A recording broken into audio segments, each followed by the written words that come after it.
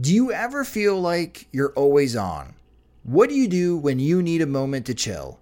How do you like to hit the reset button to get ready for what's next? These days, everything is go, go, go. It's nothing but nonstop hustle all the time, with working from home and trying to stay in touch with friends and family, a million pressing social issues, and an expectation to always be on 24/7. Sometimes you just need a moment to turn off and hit reset. That's when you reach for Coors Light. It's made to chill. My moment to chill is watching baseball, especially when the White Sox are on. I like to have a Coors Light beside me. It's a great beer to have watching the games, as it's cool and refreshing as the Colorado Rockies. And even the mountains on my cans turn blue, telling me that it's time to hit reset. Sit back, relax, and hunker down for an evening of White Sox baseball. So when it's time for you to unwind, reach for the beer that's made to chill. Get Coors Light in the new look delivered straight to your door with Drizzly or Instacart. Must be 21 years or older to enjoy. Coors Brewing Company, Golden, Colorado. And as always, celebrate responsibly. When your entire life is online, you need more than just speed from your internet. Xfinity gives you reliable in-home Wi-Fi coverage, plus protection from Wi-Fi network threats. Check out our amazing offers on Xfinity Internet. You'll get fast speed and Wi-Fi coverage you can count on. Plus, get advanced security free with the X-Fi Gateway, so you can keep the connected devices in your home protected from network threats. Just log in and activate through the Xfinity app. Go online, call 1-800-XFINITY, or visit a store today to learn more. Restrictions apply.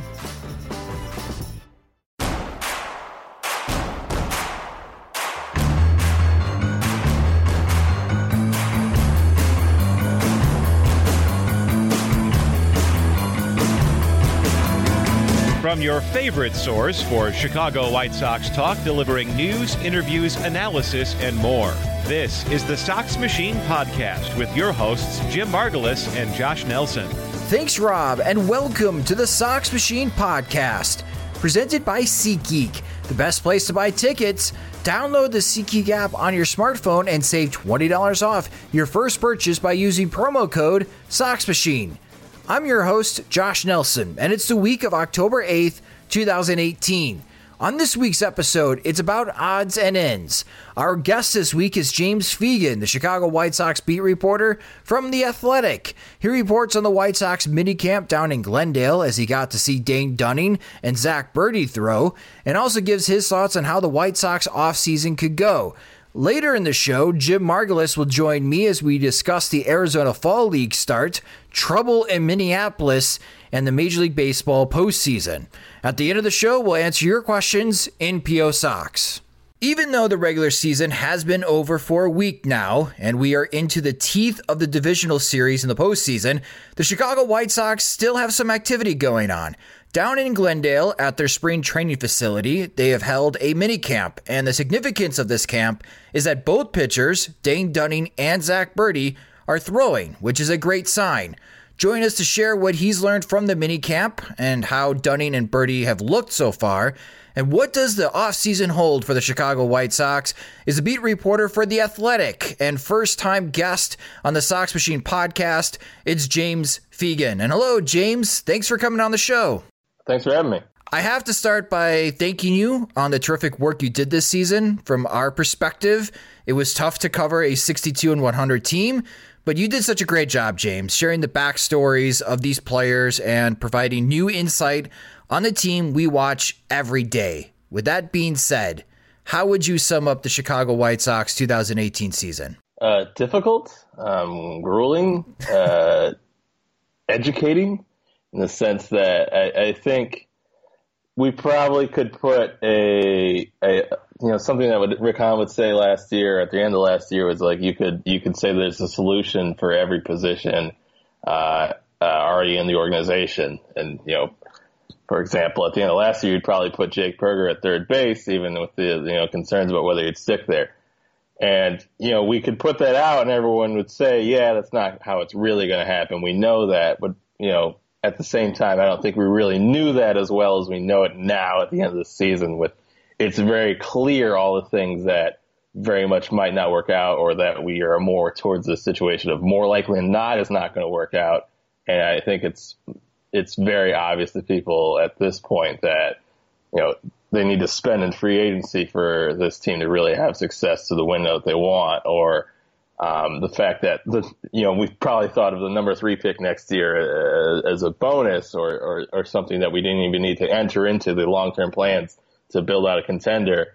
And now I'm probably a lot more curious about who it is and what hole that is still existing in the organization that they can probably fix, rather than they're just some bonus, star that they're going to throw on top of the pile. I think it was definitely a veil pulled from the eyes type of year. You did talk to Nick Hostetler about having that 3rd pick, and I thought his reaction was a bit interesting, that he's hoping this is the last time that he's drafting so high. Were you surprised that he had that type of reaction? Because in past years, it seemed like he was excited to be drafting so high. Yeah, I mean, it was interesting. I thought it was noteworthy. It wasn't like his mood had totally changed or he had stopped being, super positive Nick Hostetler. I think it was just saying, it was kind of acknowledging that, ideally this is the end of this cycle of, stacking up extraordinarily high picks. I don't think he seemed particularly disappointed or glum about the state of the system. I mean, at this point, even with the kind of difficulties his guys has been through, he basically has 2 first-round picks who are in Glendale rehabbing major injuries at this point in time. He still seemed pretty positive about their upward trend, but I think there's some beneath the positivism, even with Ricky. There's some realism with Nick and the White Sox front office as a whole that things need to start turning around soon. They're due to, and we can't perpetually be in the mode of, oh well, everything's going in a positive direction. And you need to be patient. It's definitely 2019 needs to be seeing the rebuild turn around. Well, a couple of those guys that could help possibly turn things around for the White Sox are Dane Dunning and Zach Birdie. And with the team pressing forward to try to improve, I do like the idea of them having a mini camp after the season to give injured guys like Dunning and Birdie extra opportunities to throw. The Arizona Fall League is going to be starting soon, but I don't think either Dunning or Birdie are planning on throwing during the Arizona Fall League. I could be wrong. Things could change. But starting with Dunning, James, how did he look? And more importantly, how does he feel? So there's like 4 things going on in Glendale all at the same time. The Arizona Fall League is starting on the 7th, I believe. And, basically everyone who's going to be on it was already reporting. At this point, Birdie is playing the pitch in the Arizona Fall League. Oh, and that's if anything, good. he's kind of supposed to be ramping up his usage. And he kind of got some instructional league innings to because he never really left there because he was in the AZL all this season. So that's the kind of the affiliate he was pushing at. Complex league, so it's not really an affiliate. But so he was just kind of throwing in an instructional league to keep himself going, and he's on the AFL roster. Dunning is kind of there on his own assignment of just he's going to be there like longer than the instructional league guys, and he's just going to continue rehabbing. He's been there longer. There are other like guys who are rehabbing who are kind of in the same place where they're just there and they're on their own programs. Like H.A. Puckett would be another guy who would fit in that box. And then there's the instructional league roster. And then there's the guys who are independently invited for the mini camp who are sitting in sessions about their off-season program and getting like individual notes about what they're expected to work on the off-season and watching presentations by nutritionists. Dunning and other guys are sitting in on that when they have the opportunity to because they're kind of just stuck in Arizona rehabbing. Well, I'm thinking of names. Mike Rodolfo is another guy who's down there in Arizona just kind of doing his rehab and also, milling about and hanging out with the guys and doing all their team building stuff. So a ton's going on. Dunning is going to throw some instructional league innings down the road. At this point, he's just thrown 2 side sessions by the time I had flown out of there on Thursday. He said the first one was kind of understandably a mess as far as command. He just threw fastballs and it was kind of all over the place. The last one, he threw fastballs and changeup, and he came out of it a lot happier about how it went. I didn't really get to see him. I don't think anyone was like putting a gun on him or anything, but he seems very optimistic. He says he's been pain free this entire time. He was very much the realistic mode of, I've had elbow troubles at this point. he can look around and see the world around him and see that guys, tear their Tommy John pretty high in this game. So he knows that that's a possibility at some point, but he feels like they've done enough that it's a good option forward to avoid surgery because he doesn't feel any discomfort and feels fine when he throws. Birdie pitched. He's been, pitching regularly. He seems like he's still waiting for it to come back consistently. He kind of says that there's been flashes that look like where he needs to be. When I saw him pitch his instructional league inning, the scout said he was sitting around 94. That's not the first time I've heard him down in that band. I think Eric Longenhagen of Fangraphs said he was 93, 95 when he first came back and was throwing some innings that he saw. That's kind of weird. From, I believe, 14 months out of Tommy John surgery, something there about maybe 15. That's not really an injury where you typically see the velocity take a while to tick up. Right. I'm not an absolute expert about it, but it's, we talked to Jace Fry and, Aaron Bummer about it, and they'll talk about some of their stuff coming out harder or coming out firmer. And it doesn't seem like this is going exactly that way. So, I would probably write off whatever observations I really had about his command at this point, especially in an instructional league inning, but it does seem discouraging or worrisome or something to watch that, somebody who had an elite fastball has more of a typical to above average fastball, at this point in his recovery. Obviously that could be different around spring training, but I think it'd be something to have your mind on when you're looking for Birdie in February. That was one of our questions that we got from one of our fans from Patreon, from Trooper Galactus, because Trooper was asking, does Birdie seem likely to join Eloy Jimenez on the Major League roster once they grab an extra year of service time? Or do you think he'll spend the majority of the season in Charlotte? But as you mentioned with the velocity loss, and again, we'll see more as far as spring training, maybe he can regain that. But let's say he doesn't, does that set back as far as the timetable from White Sox fans seeing Birdie with the White Sox? Yeah, I think it could have an effect on it just because it maybe raises the threshold of how much he needs to refine his command and, show more consistency with his changeup. The thing he was tagged with coming out of college is he's a 3+ pitches guy coming out of the bullpen, with his slider and changeup. I think the changeup kind of fell to the background a little bit when he was trying to rush through the system in his draft year.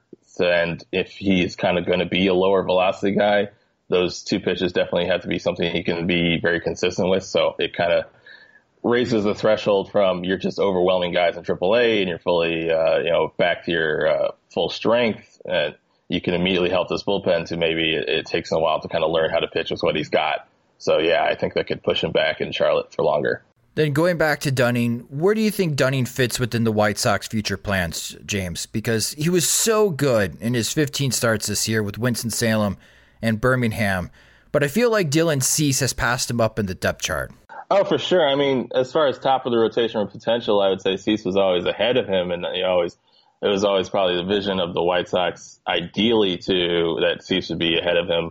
I think what Dunning always offered was safety, that he was very much not in question for many scouts that he would be someone who could stick in a starting rotation because he's someone who commands all his pitches and throws strikes, and he would, you didn't have as much doubt that he would be a 3 or 4 as you would that Dylan Cease to be a high end number 2 or, a closer. There's a lot more uncertainty. Obviously, it's hard to be the safe prospect when you have elbow troubles. But I still don't think that there's any real doubt about his talent level or, his ability to execute and command. So I still think he's that nice mid-rotation guy that, provides a lot of stability to a rotation that, even with the progress of Ronaldo Lopez and Carlos Rodon being back, still doesn't have it. I think it's still probably an open question who are the 5 guys, in 2020 and 2021 that are really reliable. So I still think he's can fit right in the middle of that very easily. He definitely probably gives you more certainty than you could pin on Lucas Giolito at this point in time. It's just a question of how healthy and consistent he'll be a 200 inning guy to deliver that, and whether he'll be kind of in the mix in and out and struggling with his own things as much as everyone else. You wrote about Dylan Cease this past week on The Athletic, a terrific piece called Dylan Cease's Breakout is Only Just the Beginning. A quote from player development director Chris Getz. I would say there's one player who made the most strides, the greatest strides, and it would be Dylan Cease. It sounds like the White Sox are very high on Dylan Cease.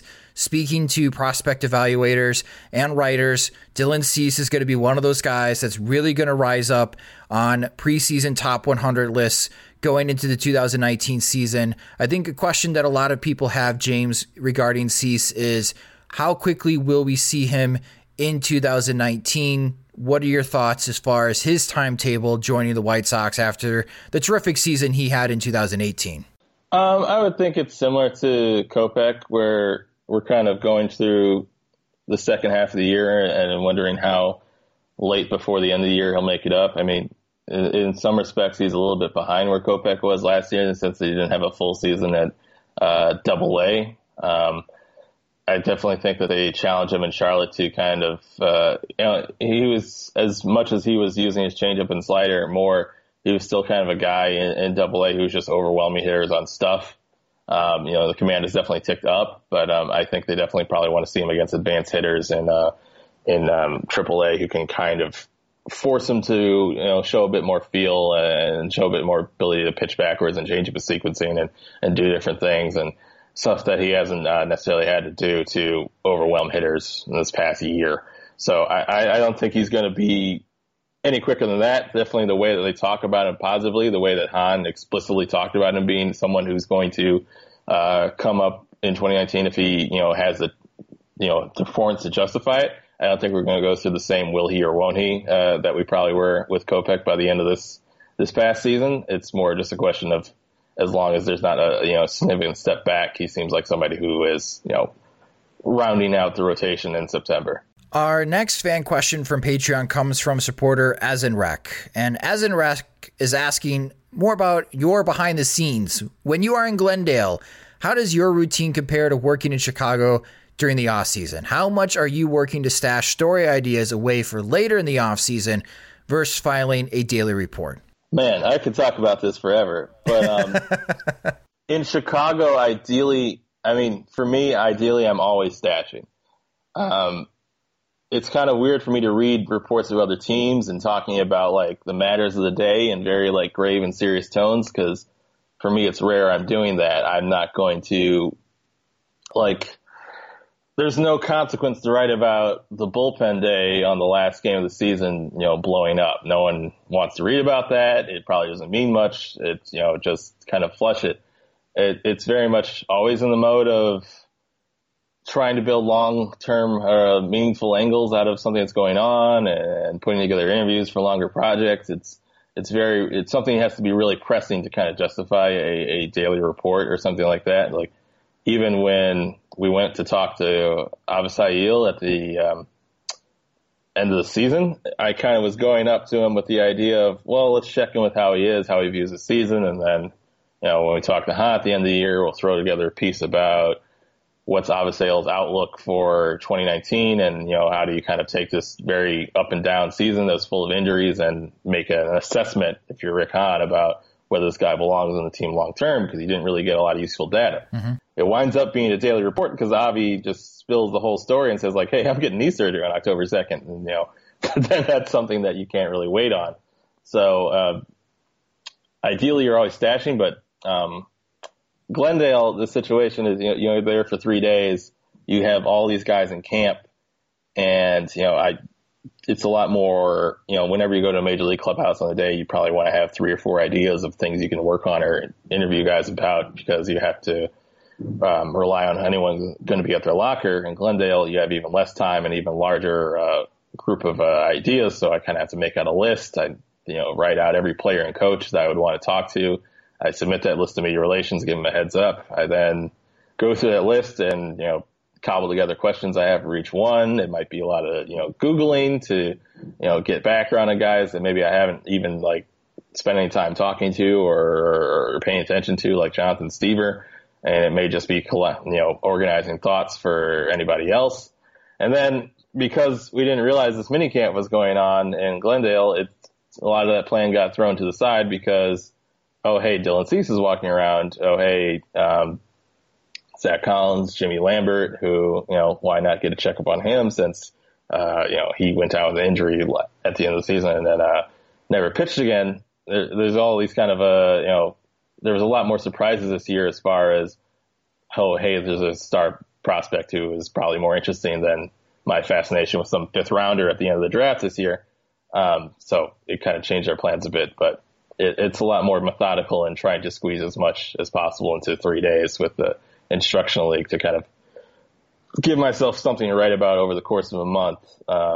It's a different process, but the way the White Sox are or have been this last 2 years, it's kind of always a mode of looking at long-term stuff and stashing and stretching myself over a couple of weeks because I don't travel for every single game at this point, especially down the stretch with Kopech out and Jimenez not getting called up. There wasn't as much demand for me to go out and follow the daily travails of this team. So I'm always kind of trying to stash and build towards long-term pieces. Well, hopefully this offseason gives you some more ideas to write about, because last offseason was pretty quiet for the White Sox, and understandably.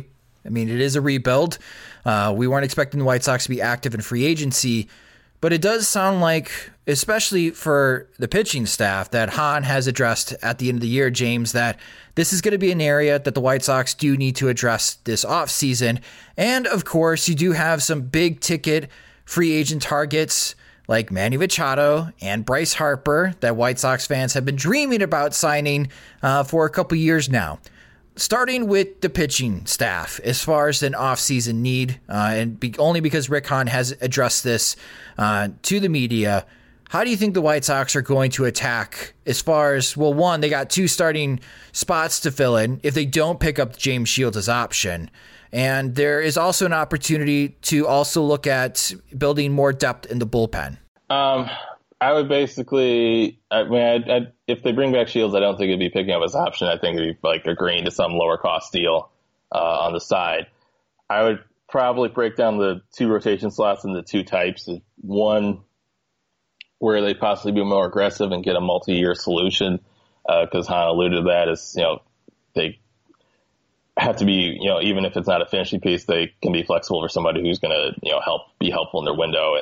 And really it's hard to get a quality, reliable starting pitcher of any kind and not offer them, at least 3 years, because, anybody lower is probably a reclamation project or something where you're kind of betting on their value going up from what they're currently at. Because if you're a starting pitcher of any kind of decent level, that you can demand 3 or 4 years. And at that point, they're kind of bleeding into what the White Sox competitive window would be. So I think with their budget room and their need, conceivably, as they acknowledge, they can never have enough pitching. They've been beset by injury and there's developmental, blocks with some guys. Definitely any kind of projection of the end of 2019 rotation being Kopech, Hansen, and Cease has probably gotten a little bit more complicated since then. So I think they get one multi-year starter, and I think they'd be getting something in the vein of Miguel Gonzalez last year, or just a kind of 1-year veteran stopgap eating innings in anticipation that, Cease is up at the end of the year, or that, you're mixing in opportunities for guys who are performing well in AAA, maybe you aren't in the plans, depending on who from Stevens, Adams, Guerrero survives the Rule 5 draft or is actually protected. I think you want to go into starting 5 and then kind of have some allowance that you don't need to sign the extra 6 or 7 starters to protect against attrition, but more that you would draw that from the minors. So that would be what I think as far as starting. As far as bullpens, you can never really have enough options there. I assume there'll be another wave of minor league free agents to kind of compete for spots. But the fact that pretty much everyone from the young bullpen, as far as Frere, Hamilton, Burr, Bummer, you name it, still has options. You're not really bound to breaking camp with them, even if you do like them as long-term bullpen options. So it seems like they have room for adding at least 2 guys. With bullpen, it seems like, the drop off in performance can be so quick with them. I don't know if you pursue like the marquee closer this year on a multi-year deal with the assumption that he's still effective in 2020 and 2021 when you really need him.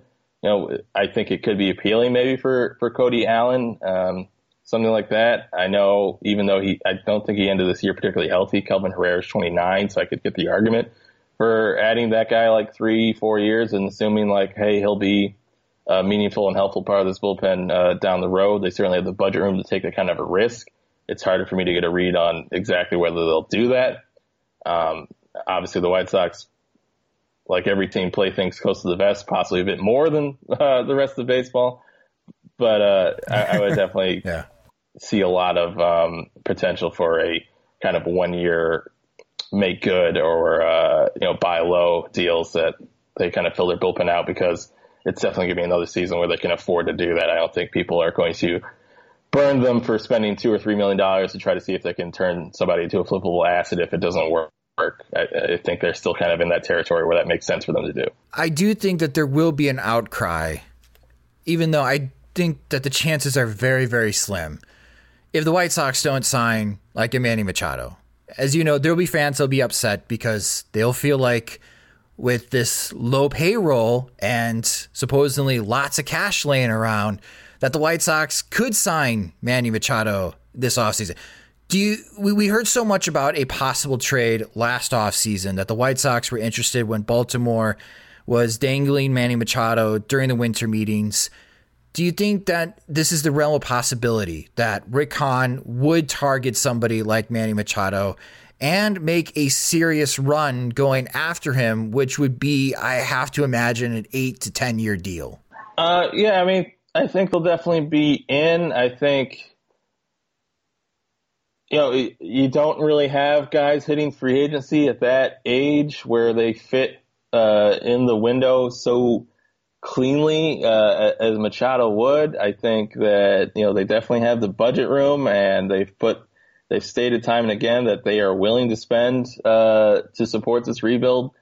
And, it makes sense to add cash in this offseason as much as any. Mm-hmm. And I definitely, as much as he committed to Tim Anderson as the shortstop of the future and all that, I think Machado is obviously a level of talent where you will make adaptions on your current plans to accommodate him if needed be. I don't know exactly what that would look like with Tim, it seems like Machado definitely prefers to play shortstop, and I don't know how that would necessarily work out and if they had to promise it to him.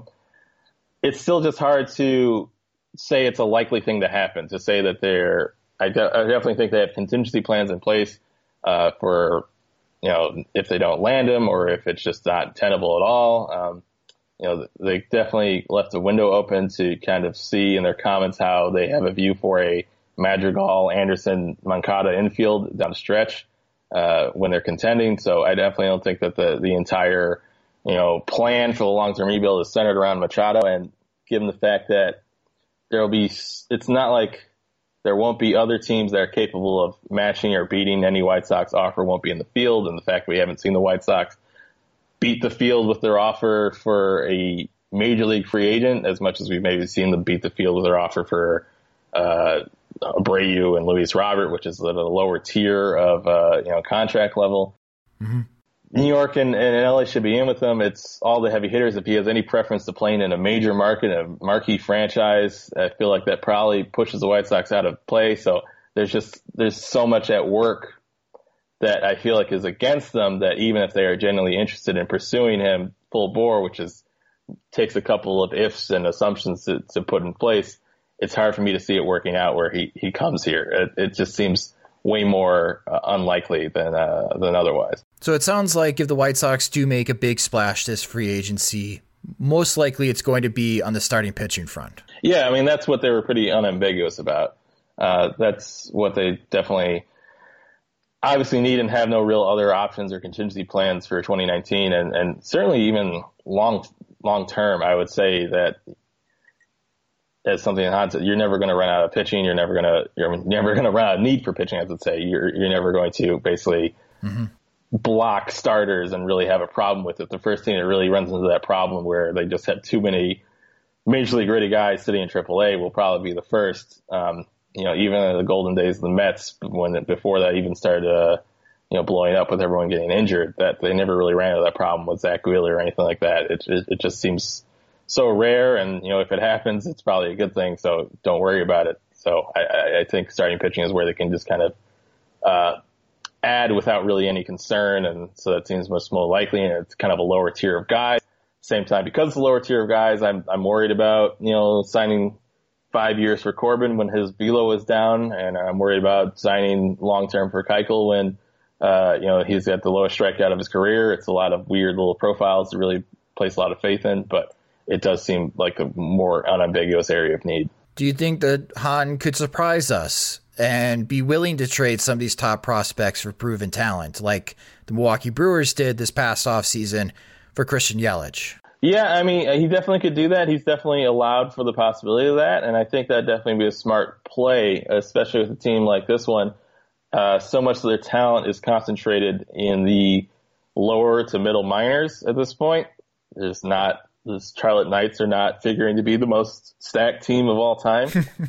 So I think this would definitely be a opportunistic point if they wanted for them to self-distinguish between guys who are killing it in Winston-Salem or Kannapolis or lower and say, we think this guy is going to be a dude going forward. We want to definitely hold on to him and see how it goes, and to kind of take who they are less certain of or have more problems about how they project going forward and get what value they can out of them that's possible at this point, because it's probably never going to have their prospect sheen higher. I mean, at this point, you could probably say that maybe if they had concerns about whether if they weren't full believers in Alec Hansen, the end of the last season would have been a great time to kind of cut bait, because they had basically taken a guy who was a recovery project in the second round and built him up into a top 100, maybe even top 50 prospect by some sources. It would have been a good time to kind of see what he was worth on the market. Obviously, I think they probably have a lot more belief in the idea that they can turn Alec Hansen around. Everyone I spoke to was optimistic about it, while still acknowledging this is kind of a lost season. I think there are other guys in the system that you could say, even being a Luis Gonzalez fan personally, I don't think he's probably a monster 880 OPS guy at higher levels. So if there's another organization that thinks he's like a middle of the order bat, as opposed to what he'll probably slide into as, a good on base, decent pop guy, you can switch between all three outfield positions going forward. Maybe you kind of explore what the market is on that, and you can kind of go down the line with other guys. Or if people are really optimistic on Mike or Rodolfo, whereas you're more uncertain about him sticking in the outfield, maybe it's time to explore the value on that. And I'm sure they're doing that, but those would be the type of cases of guys who are promising the low minors, but probably haven't hit the advanced level competition where you can clearly project them in the majors yet. Those would be the guys I would think you have opportunity to kind of, explore their value on the market. Yeah, this offseason is going to be interesting because it can go in a variety of ways on how the White Sox want to approach it. And I think when you report to spring training Glendale, we're going to have a much firmer idea on how the White Sox feel about the rebuild, because I just feel at this moment, James, there's still some uncertainty as far as where we are in the state of the rebuild, how close the White Sox actually are to competing. But a lot of those questions are going to be answered based on the work that Rick Hahn does this offseason and the new players that join the White Sox. Yeah, I mean, I definitely think you want to see an upswing, even with the internal talent they have forward. I think even just adding Eloy will probably make that lineup a lot more competitive on a regular basis. And I think we hope so. I think either way, you kind of want to see things creep up over 70 wins next year. It's just the question of whether the talent would be in place to make the much more difficult leap from 70 to mid to high 80s a year or two after that. And I think for that, as you said, it requires a significant free agency or adding major league talent through trade, kind of a upgrade to really see that level coming forward that quickly. You can follow James on Twitter. He's at JR Fegan, and read his always excellent work on The Athletic at theathletic.com. I highly recommend subscribing to The Athletic. I know many of our listeners already do, and some are still on the fence. Do it. Great stuff from awesome sports writers across all levels of sports, including James, as I am a subscriber. Highly recommend it. And again, James, Thank you for your awesome work during the 2018 season, and look forward to the stories you will tell this offseason and for the 2019 White Sox. Greatly appreciate it. Thank you. A quick word from our sponsor, SeatGeek. Getting tickets online can be far too complicated. With hundreds of sites and varying levels of reliability, it's hard to know who to trust. That's why SeatGeek is the way to go. SeatGeek pulls millions of tickets into one place so you can easily find the seats you want for a price you are willing to pay. There's nothing quite like being there in person, and SeatGeek will get you closer to the action for a great value. SeatGeek is designed to make your ticket buying experience easier than ever. Every purchase is fully guaranteed, so you can shop for tickets on SeatGeek with confidence. And you can make SeatGeek your go-to ticket source for everything from sports, concerts, to comedy and theater. And I use SeatGeek all season long for Chicago White Sox tickets, as I found it to be the easiest way to shop for tickets and find great deals. And you can find great deals right now for the other sports as well. Chicago Bears tickets are red hot on SeatGeek at the moment because everybody's excited about them. The Chicago Blackhawks season has started, and it's been a crazy ride so far. And you can find some great deals on Hawks tickets at the moment. And the best part is that Sox Machine listeners get to save $20 off your first purchase. All you have to do is just go to SeatGeek.com or download the SeatGeek app onto your smartphone and use promo code SoxMachine. That's promo code SoxMachine to save $20 off your first purchase on SeatGeek. SeatGeek, life's an event. We have the tickets. Joining me now on the Sox Machine podcast is the managing editor of SoxMachine.com and the co-host of the podcast. It's Jim Margulis. And hello, Jim. The Arizona Fall League starts playing games this Tuesday, October 9th, as the White Sox prospects are playing for the Glendale Desert Dogs. So we'll get to see some action from some of the top White Sox prospects like Luis Robert, and Luis Basabe has been added to the roster. What are you hoping to see from this winter season? Well, there are a few, aside from the normal caveats that Arizona Fall League is a small sample and that it's a weird kind of competition in a friendly hitting environment where the top hitting prospects are facing off against pitching prospects who have either been hurt or are kind of secondary prospects, not top flight ones, because the ones that are the organization's top pitching prospects are usually guarded and shut down from unnecessary workloads unless they were hurt during the year. So that being the case, when it comes to performances, I'm looking at guys like Luis Robert and Zach Bertie as guys who are more there for progress reports, because with Robert with the thumb injury and his on-again, off-again relationship with the DL over his first year and a half with the White Sox in professional baseball. Just be nice to see him get more regular reps, maybe flash some of that power he wasn't able to really come up with in Winston-Salem so far, have a couple nice moments to take with him into the offseason. And with Bertie, just kind of getting into a regular schedule for a reliever, not being, on a kind of rehab schedule where he's, kind of pitching in custom circumstances where he can, he's being managed. In this case, it's being in a team and a competitive environment and pitching, maybe inheriting runners, maybe, pitching back-to-back days once in a while. That'd be nice to see from him, and hopefully the velocity comes up as well. You mentioned Zach Bertie. So did James Fegan in the previous segment, and he mentioned that during the Instructional League action, Bertie's velocity is not back to normal. And by normal, we mean high 90s to low 100s with his fastball velocity. Instead, it's topping out at 95 miles per hour. Is that a concern for you, Jim? I would say not yet, but I wouldn't wave it away either, just because it has been a very conservative rehab schedule for Bertie, given when he had it. Some pitchers have been able to return, it would have been able to return in August or been pitching in games in August and September.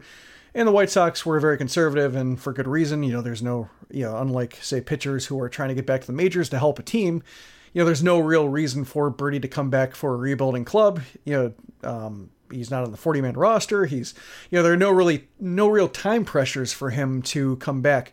But, I think at this point, given how conservative they have been and that his velocity hasn't come back, it does, I think, pop on the radar a little bit as something to keep an eye on. That's one thing I'd like to see, mentioning how he, getting back into a regular schedule. That's kind of one thing I'm hoping for, is that, pitching in competitive games and being cut loose a little bit more maybe will help him respond and gear up and, have to find that extra mile per hour or 4, to kind of get back into, how he attacked hitters before the surgery. And if you're interested in tracking along as far as the White Sox prospects progress during the Arizona Fall League, again, come to SoxMachine.com on the regular, as we'll be posting updates throughout the winter season. And there will be some opportunities throughout the fall to watch some Arizona Fall League action on MLB Network, as this season is very star-studded. Not only will the White Sox have Luis Robert, in which a lot of analysts and prospect writers are excited to see Robert in action, but also the big ticket is going to be Vladimir Guerrero Jr. will also be participating in the Arizona Fall League. So it should be a very fun season. And again, we'll be posting the updates on SoxMachine.com. And one guy, well, actually, to add one more name, Zach Thompson is kind of interesting to me. You mentioned, the quality of hitters and the kind of the all-star lineups that they have. And Thompson, who's been, he was a starter drafted in the 5th round, big guy, 6'7", recently converted to the bullpen. This is his first year as a full-time reliever, and he had an ERA of 1.55 between Winston-Salem and Birmingham. And, some of it was lucky, whether it was hit suppression, his peripherals are okay. They don't jump off the page.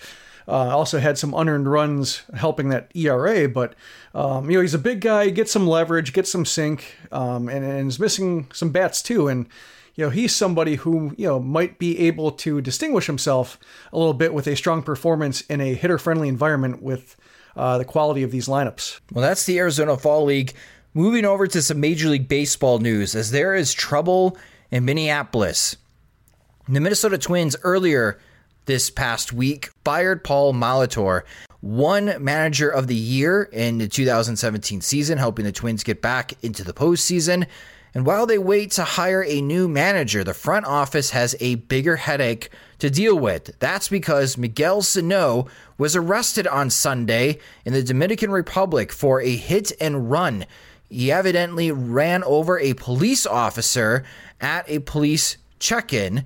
The officer's leg is broken, and the latest is that Sano has been detained. So Miguel Sano is in serious trouble, Jim, and he had poor play during the year in which he was demoted down in the minor leagues. I don't know how much trouble he's going to be in the Dominican Republic, but the Twins are one of the chief rivals to the White Sox, Jim, and it wasn't that long ago that we were worried about Miguel Sano because we've just felt that he could be a monster, especially in this division. Is his time with the ball club in jeopardy now? It seems like it could be. He had the surgery. I think that kind of threw him off course. It doesn't explain all the trouble he's been in, but he was on a star trajectory, and then he had the Tommy John surgery, knocked him off course a little bit, came back okay, but yeah, just seems like it's just all sorts of discipline issues, both I guess self-discipline and also discipline with others, whether it's the photographer incident, which is just kind of murky, and they just couldn't find definitive, I guess they couldn't punish him because they couldn't find definitive proof. And then, this case where they seem to have more definitive proof, and I wouldn't blame them, I guess, given, the amount of trouble he's been in and amount of, how high maintenance he is, even when he's healthy and functional and not getting in trouble.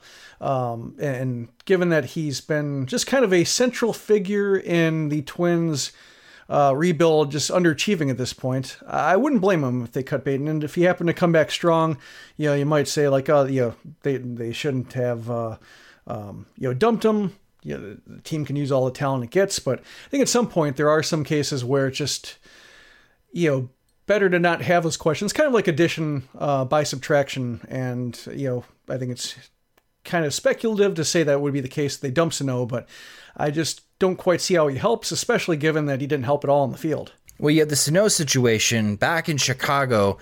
Major League Baseball announced that Addison Russell has been suspended for 40 games, retroactive to September 21st, meaning that he's going to miss anywhere from the first 29 to 30 games of the 2019 Major League Baseball schedule. And this is a key situation for the Cubs as well, in which they have a player that has gotten himself into trouble for off-the-field issues. And nobody's really sure as far as where this once budding star fits with the ball club. Or I guess instead of saying fits, sits with the current situation with the ball club. It would just be fascinating to me, Jim, that 2 years ago, we were very high on Miguel Sano and Addison Russell as possibly being future stars of Major League Baseball. And then 2 years later, neither are with their ball clubs because of situations off the field that have moved the Minnesota Twins and Chicago Cubs to go elsewhere to replace them on their roster. Yeah, I was thinking about Russell and thinking about the Oakland A's and how they were criticized, or at least, when they traded for Jeff Samardzija, they traded Russell to the Cubs for Samardzija and Jason Hamill, and making the playoff push. And it was definitely, Russell was a top prospect at the time, and everybody thought it was kind of giving up way too much for a short-term gain, especially for a team like Oakland that can't really retain expensive players. And it seemed to bear out the way Russell started, but they really recovered well by getting Marcus Semien from the White Sox and shaping them, really whipping them to shape. And Semien also, working really hard with Ron Washington in the and over the course of the season, getting an extra work. He's really made tremendous strides to smooth out his mechanics and turning into a good defensive shortstop, according to the metrics, when he was awful, a couple of years ago. And he's, a decent bat for a shortstop. He's playing sound defense. He's a solid citizen. And all of a sudden, a couple of years later, and Russell did contribute to a World Series team, but now it's kind of like, you see what Russell's, I guess the trouble that's followed him around. And when the first time he was accused of domestic abuse, and I think it took a while for it to flesh out, but it seems like Oakland, whether they, I don't know if they knew anything with Russell at any point or had any of their own reports, but they really seem to come out ahead just in terms of headaches and trouble, and just having a more rewarding shortstop experience. Yeah, it'd be interesting to see what the Twins and the Cubs do with Sano and Russell during the offseason. Both could be free agents, and I'd be really interested to see on how other teams will approach both players, because if you can keep them out of trouble, there's still a great wealth of baseball talent for each player. It's just, do you want to deal with the bad PR, and do you want to deal with the headaches of what possibly could come with them with their off-the-field issues? It'll be interesting to see what happens during this offseason if both the Twins and the Cubs decide to move away from Sano and Russell. Moving over to the Major League Baseball postseason. Again, last week we tried to make our best guesses on the postseason, and man, my picks in the National League, Jim, did not last very long as the Chicago Cubs lost to the Rockies in extra innings, a game that just seemed like it was going to last forever. The Rockies were able to outlast the Cubs offense, and then the Rockies proceeded to only score in one inning out of the 28 that they played against the Milwaukee Brewers. The Rockies scored 2 runs in the 9th inning to force Game 1 into extra innings, and that was it. That was all the runs the Rockies would score in the 3-game sweep as the Milwaukee Brewers move on to the National League Championship Series, as that team has still remained red hot. They have won 11 straight games, 3 in the postseason, their final 8 games in the regular season. The Los Angeles Dodgers were down 5-0 early thanks to Ronald Acuna's grand slam in Game 3. But as we are recording this, the Dodgers eventually tied the game back at 5-5, and the last update that we saw is that Freddie Freeman gave the Braves the go-ahead lead 6-5. So as you're listening to this, you probably already know who won that game. But it does seem like, despite what the Game 3 result is, Jim, in the National League, we're going to be looking at a National League Championship Series probably between the Los Angeles Dodgers and the Milwaukee Brewers. How do you think that series will go down if it does come to fruition? Well, those were the two teams I liked in the NL. I've been siding with the Dodgers since the Cardinals crapped out on me, but I think the Brewers, just, it's the depth for both teams, the ability to have modular lineups, to roll out different lineups, to match up well, between the bullpen matching up with hitters and the lineup matching up with starters and whatever they can throw at them, and having really good guys coming off the bench. It seems like both teams just are too deep to deal with right now. I think it's going to be fascinating if they do meet up. The Rockies, I think, were the incomplete Brewers. They had a bullpen. They had a pretty good one. A lot of options and even decent relievers who were left off the postseason roster. But the lineup just kind of ended after the fourth spot.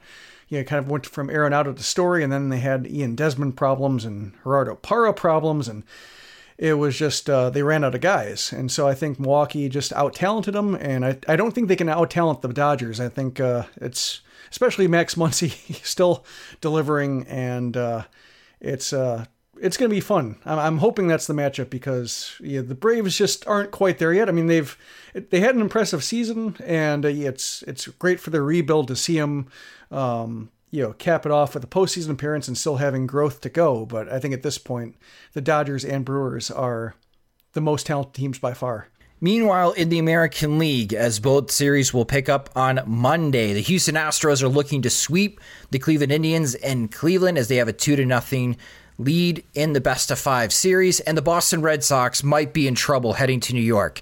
It looked really promising for the Red Sox when Chris Sale made his start for the first half of Game 1 up 5-0, but as soon as Sale left, the Yankees took advantage against the Red Sox bullpen, made it close, but the Red Sox did win 5-4 in Game 1. In Game 2, David Price, his troubles against the Yankees continue.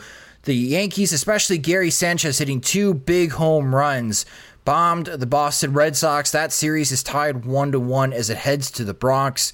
Jim, I think this Astros-Indians series is going to end in 3 games. This seems to be a lopsided matchup as the Astros have just been better than the Indians in almost every facet. But I think the Red Sox, the team that had the best record in all of Major League Baseball, is in real hot water as they head back to New York, because it just feels like the Yankees have the Red Sox number right now. And unless they can get to Game 4 and Chris Sale can start that game, I just really don't like the Red Sox's chances right now. And it's mostly because, can you trust that bullpen? Yeah, I think neither of us really like the Red Sox all that much, at least relative to their 108 win total. The pitching staff just seemed wobbly, especially with Sale. Not sure what they're going to get for him, and he showed up, I think. He was hitting 96 on the gun again. He wasn't his peak velocity, but at least better than low 90s, high 80s. He was throwing his last start of the regular season. But yeah, Price was iffy, heading down the stretch, and the Yankees they basically seem designed to beat them, just with all those right-handed bats.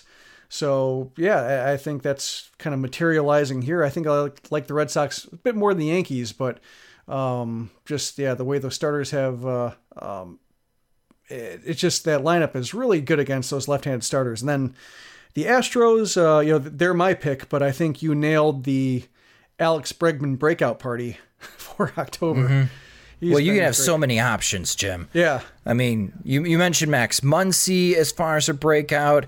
We got to see the cool moment with Ronald Acuna with his grand slam.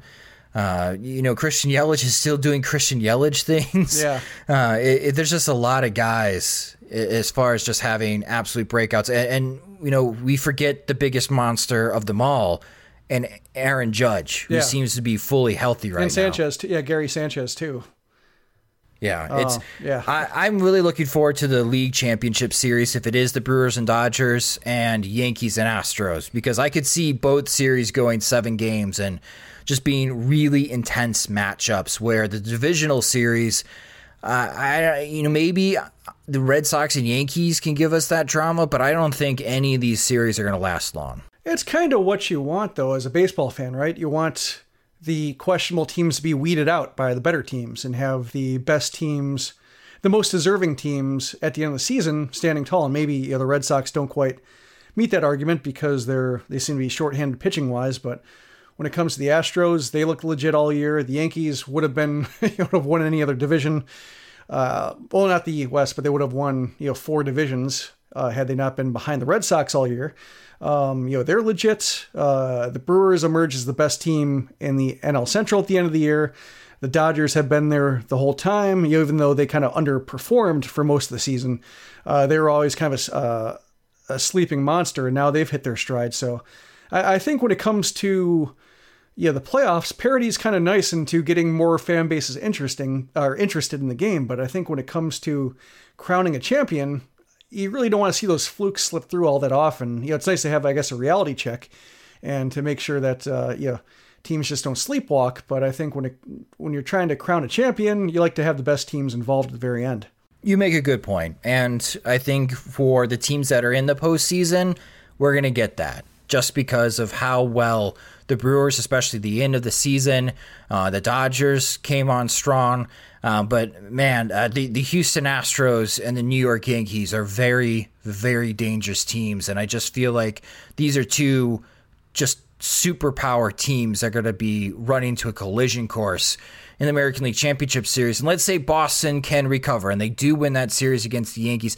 I don't like the Red Sox's chances against the Astros. Yeah, that's the matchup I had in mind. Yeah, just the Red Sox just seem shorthanded compared to the Astros and Yankees too. I mean, when you look at the bullpens and the way the bullpens have gotten involved, the Yankees have a lot of good arms.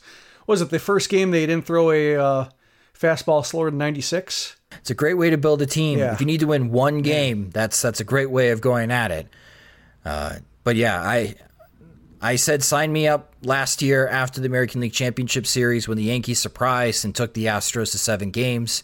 I'd love to see that again in this postseason. But we'll see on where the championship series lie next week as we touch on the MLB postseason, but we'll be mostly recapping and reviewing the Chicago White Sox pitching staff in the 2018 season, as everyone will get an opportunity to not only give your grades on the White Sox pitching staff on SoxMachine.com, as we'll have the grading sheet up on the website very early on the week, but we are also looking for you to join the show by recording your thoughts on the White Sox pitching staff and leaving us a message so we can add it into next week's show. You guys will be able to see that opportunity open early next week. Again, go to SoxMachine.com for that. But that's it for the odds and ends.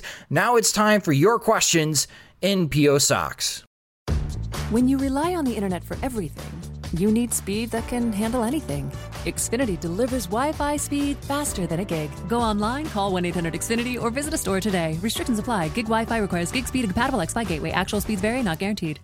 You've stuffed our mailbox all week with questions from your tweets and Facebook posts. Now to cure your curiosity on the White Sox, here is P.O. Sox. Thanks, Rob. And yes, this is our favorite part of the show where you, the fans and listeners, get to ask the questions. It's P.O. Sox, where you submitted your questions to us via Twitter, tweeting them to us at SoxMachine, posting your questions on our Facebook page at SoxMachine.com, or helping support the show and the website by becoming a friend of the podcast, signing up at patreon.com/SoxMachine.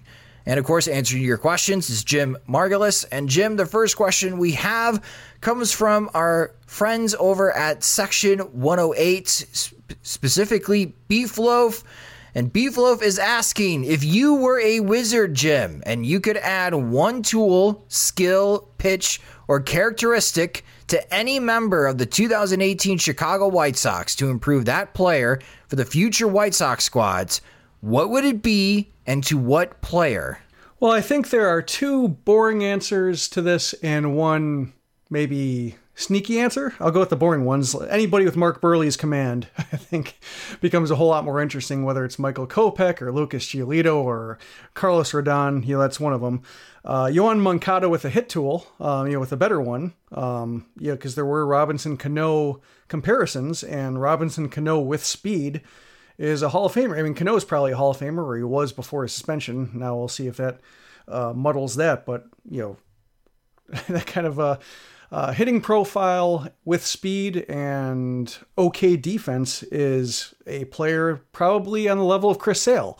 And at that point, whatever Michael Kopech and Luis Basabe produce is gravy. So, those are, I think, the two pretty straightforward and easy ones. But I would say, if you want one that's a little bit maybe off the radar, I would go with Omar Narvaez with Yasmani Grandal's defense. Give him some framing and some blocking, and I think the throwings, Narvaez's throwing is okay. There are better throwers, but it's not the weakest part of the game. It's the framing and blocking. It's really plagued him. And I think if he were, say Grandal's equal, or even like maybe half of Grandal, like he's not giving away all the gains he made offensively. With the bat and with above average work behind the plate, he's like a 3-win player, which is incredible for a guy who was drafted in the AAA phase of the Rule 5 draft. But unfortunately, with the way his hands are and just the struggles he's had blocking, he kind of gives it away, and he's just kind of an average regular, or at least an average backup. Maybe plays a bit above that, and it's not Narvaez's fault necessarily. It's kind of the player he is, and I think he's done quite a bit to maximize what he can do. But I think if he were just sounder behind the plate with his defense, I think that would just make him a completely different player and incredibly more useful to the rebuild. Good choices. Why the last one though? Why have Yasmani Grandal's skills for Omar Narvaez when you can just sign Yasmani Grandal? True, but if I'm a Wizard, I think I'd rather play with the powers. Okay, I gotcha. All right. As far as mine would be, this is a good one. So you went with Yoan Moncada. If we were dueling Wizards, I would also say apply a hit tool to Tim Anderson. Because if you can have Tim Anderson have an on-base percentage around like 340, I think that's an all-star caliber shortstop. And you'd go with the hit tool over the batting eye? Yeah, because, I don't know. That's a good question. I'll have to think more about this. Would a batting eye help him, though? Because a batting eye is not really helping Moncada. Well, yeah, but I think he does enough, or at least he has so far in his career. He's been up and down, but I think, right now, if his average is in the 250s, whereas Moncada's in the 220s, it's, I think if you gave Anderson Moncada's eye, probably gets the OBP to 330-ish. Clearly, I have to think about this a little bit more if I were a Wizard. But I did like Tom Fernelli's. I would give Adam Engel the ability to be Mike Trout. That is phenomenal. Yeah, I feel like if I did that, then I would die just because I've used up my entire life force to make that happen. Yes. But Beefloaf, excellent question. I'd love to hear what everybody else would do if they were a Wizard and they could improve one aspect of the current White Sox roster to help out the future squads. The next question we have comes from Pete Chapman, and Pete is asking, who will be the faces of the franchise next year? Who will be the guys we see in commercials and promos for 2019? I felt like Michael Kopech was a lead candidate, but will be gone. Anyone else jump out? Right now, I think it's probably shaping up to be Jose Abreu's potential last season. He's a free agent after the year, and, he might come back. I think he might be extended. I don't think it's the last hurrah, but I think, if the White Sox wait until the offseason to assess first base, let Abreu assess his future, see what they want to do, then I think that kind of becomes the focal point, just kind of a Jose Abreu appreciation season. And that's probably front and center of, the preseason stuff. And then you hope that over the course of the season, Eloy Jimenez emerges, and then Moncada's second full season goes better than his first. And Tim Anderson also, continues to polish the rough edges of his game, and then you get more above average contributors. Also, I would put Reynaldo Lopez in the camp of somebody who I think can distinguish himself more with a strong second full season. But I think right now it's probably Abreu, and maybe the way Carlos Rodon came out last year with Sox Fest and being a lot more personable and open and fan friendly, and Ashley Rodon kind of taking a starring role in White Sox Twitter, I could see them being very, kind of front and center with the fans and with the marketing, and hopefully, with Rodon getting a full healthy postseason, he can start pitching towards the upper half of his projections. And I think, that's one case there too. But I think for the time being, given what we know and how they finish the seasons, I think Abreu is probably the one guy to build all your off-season marketing around. And that will do it for this edition of PO Sox.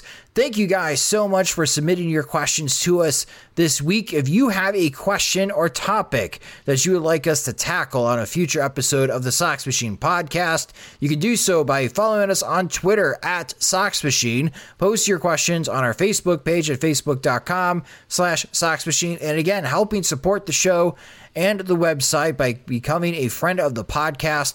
Go to patreon.com/Sox Machine to sign up today. Not only will you get an ad-free edition of the podcast, but you also get an opportunity to ask additional questions to our guests, like our guest this week, James Fegan of The Athletic, and also ask additional PO Sox questions that we record and produce a special episode for our Patreon supporters so they get that additional content every single week. So if you like what we do and you want more, go to patreon.com/Sox Machine to sign up today. And that will do it for this edition of the Sox Machine podcast.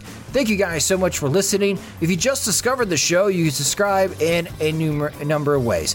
One is through iTunes. Another is Spotify. You can listen to us on Google Podcasts and audioboom.com/Sox Machine. The Sox Machine podcast is a production of SoxMachine.com, your home for all things Chicago White Sox baseball. Alongside Jim Margulis, I'm Josh Nelson. Thanks for listening.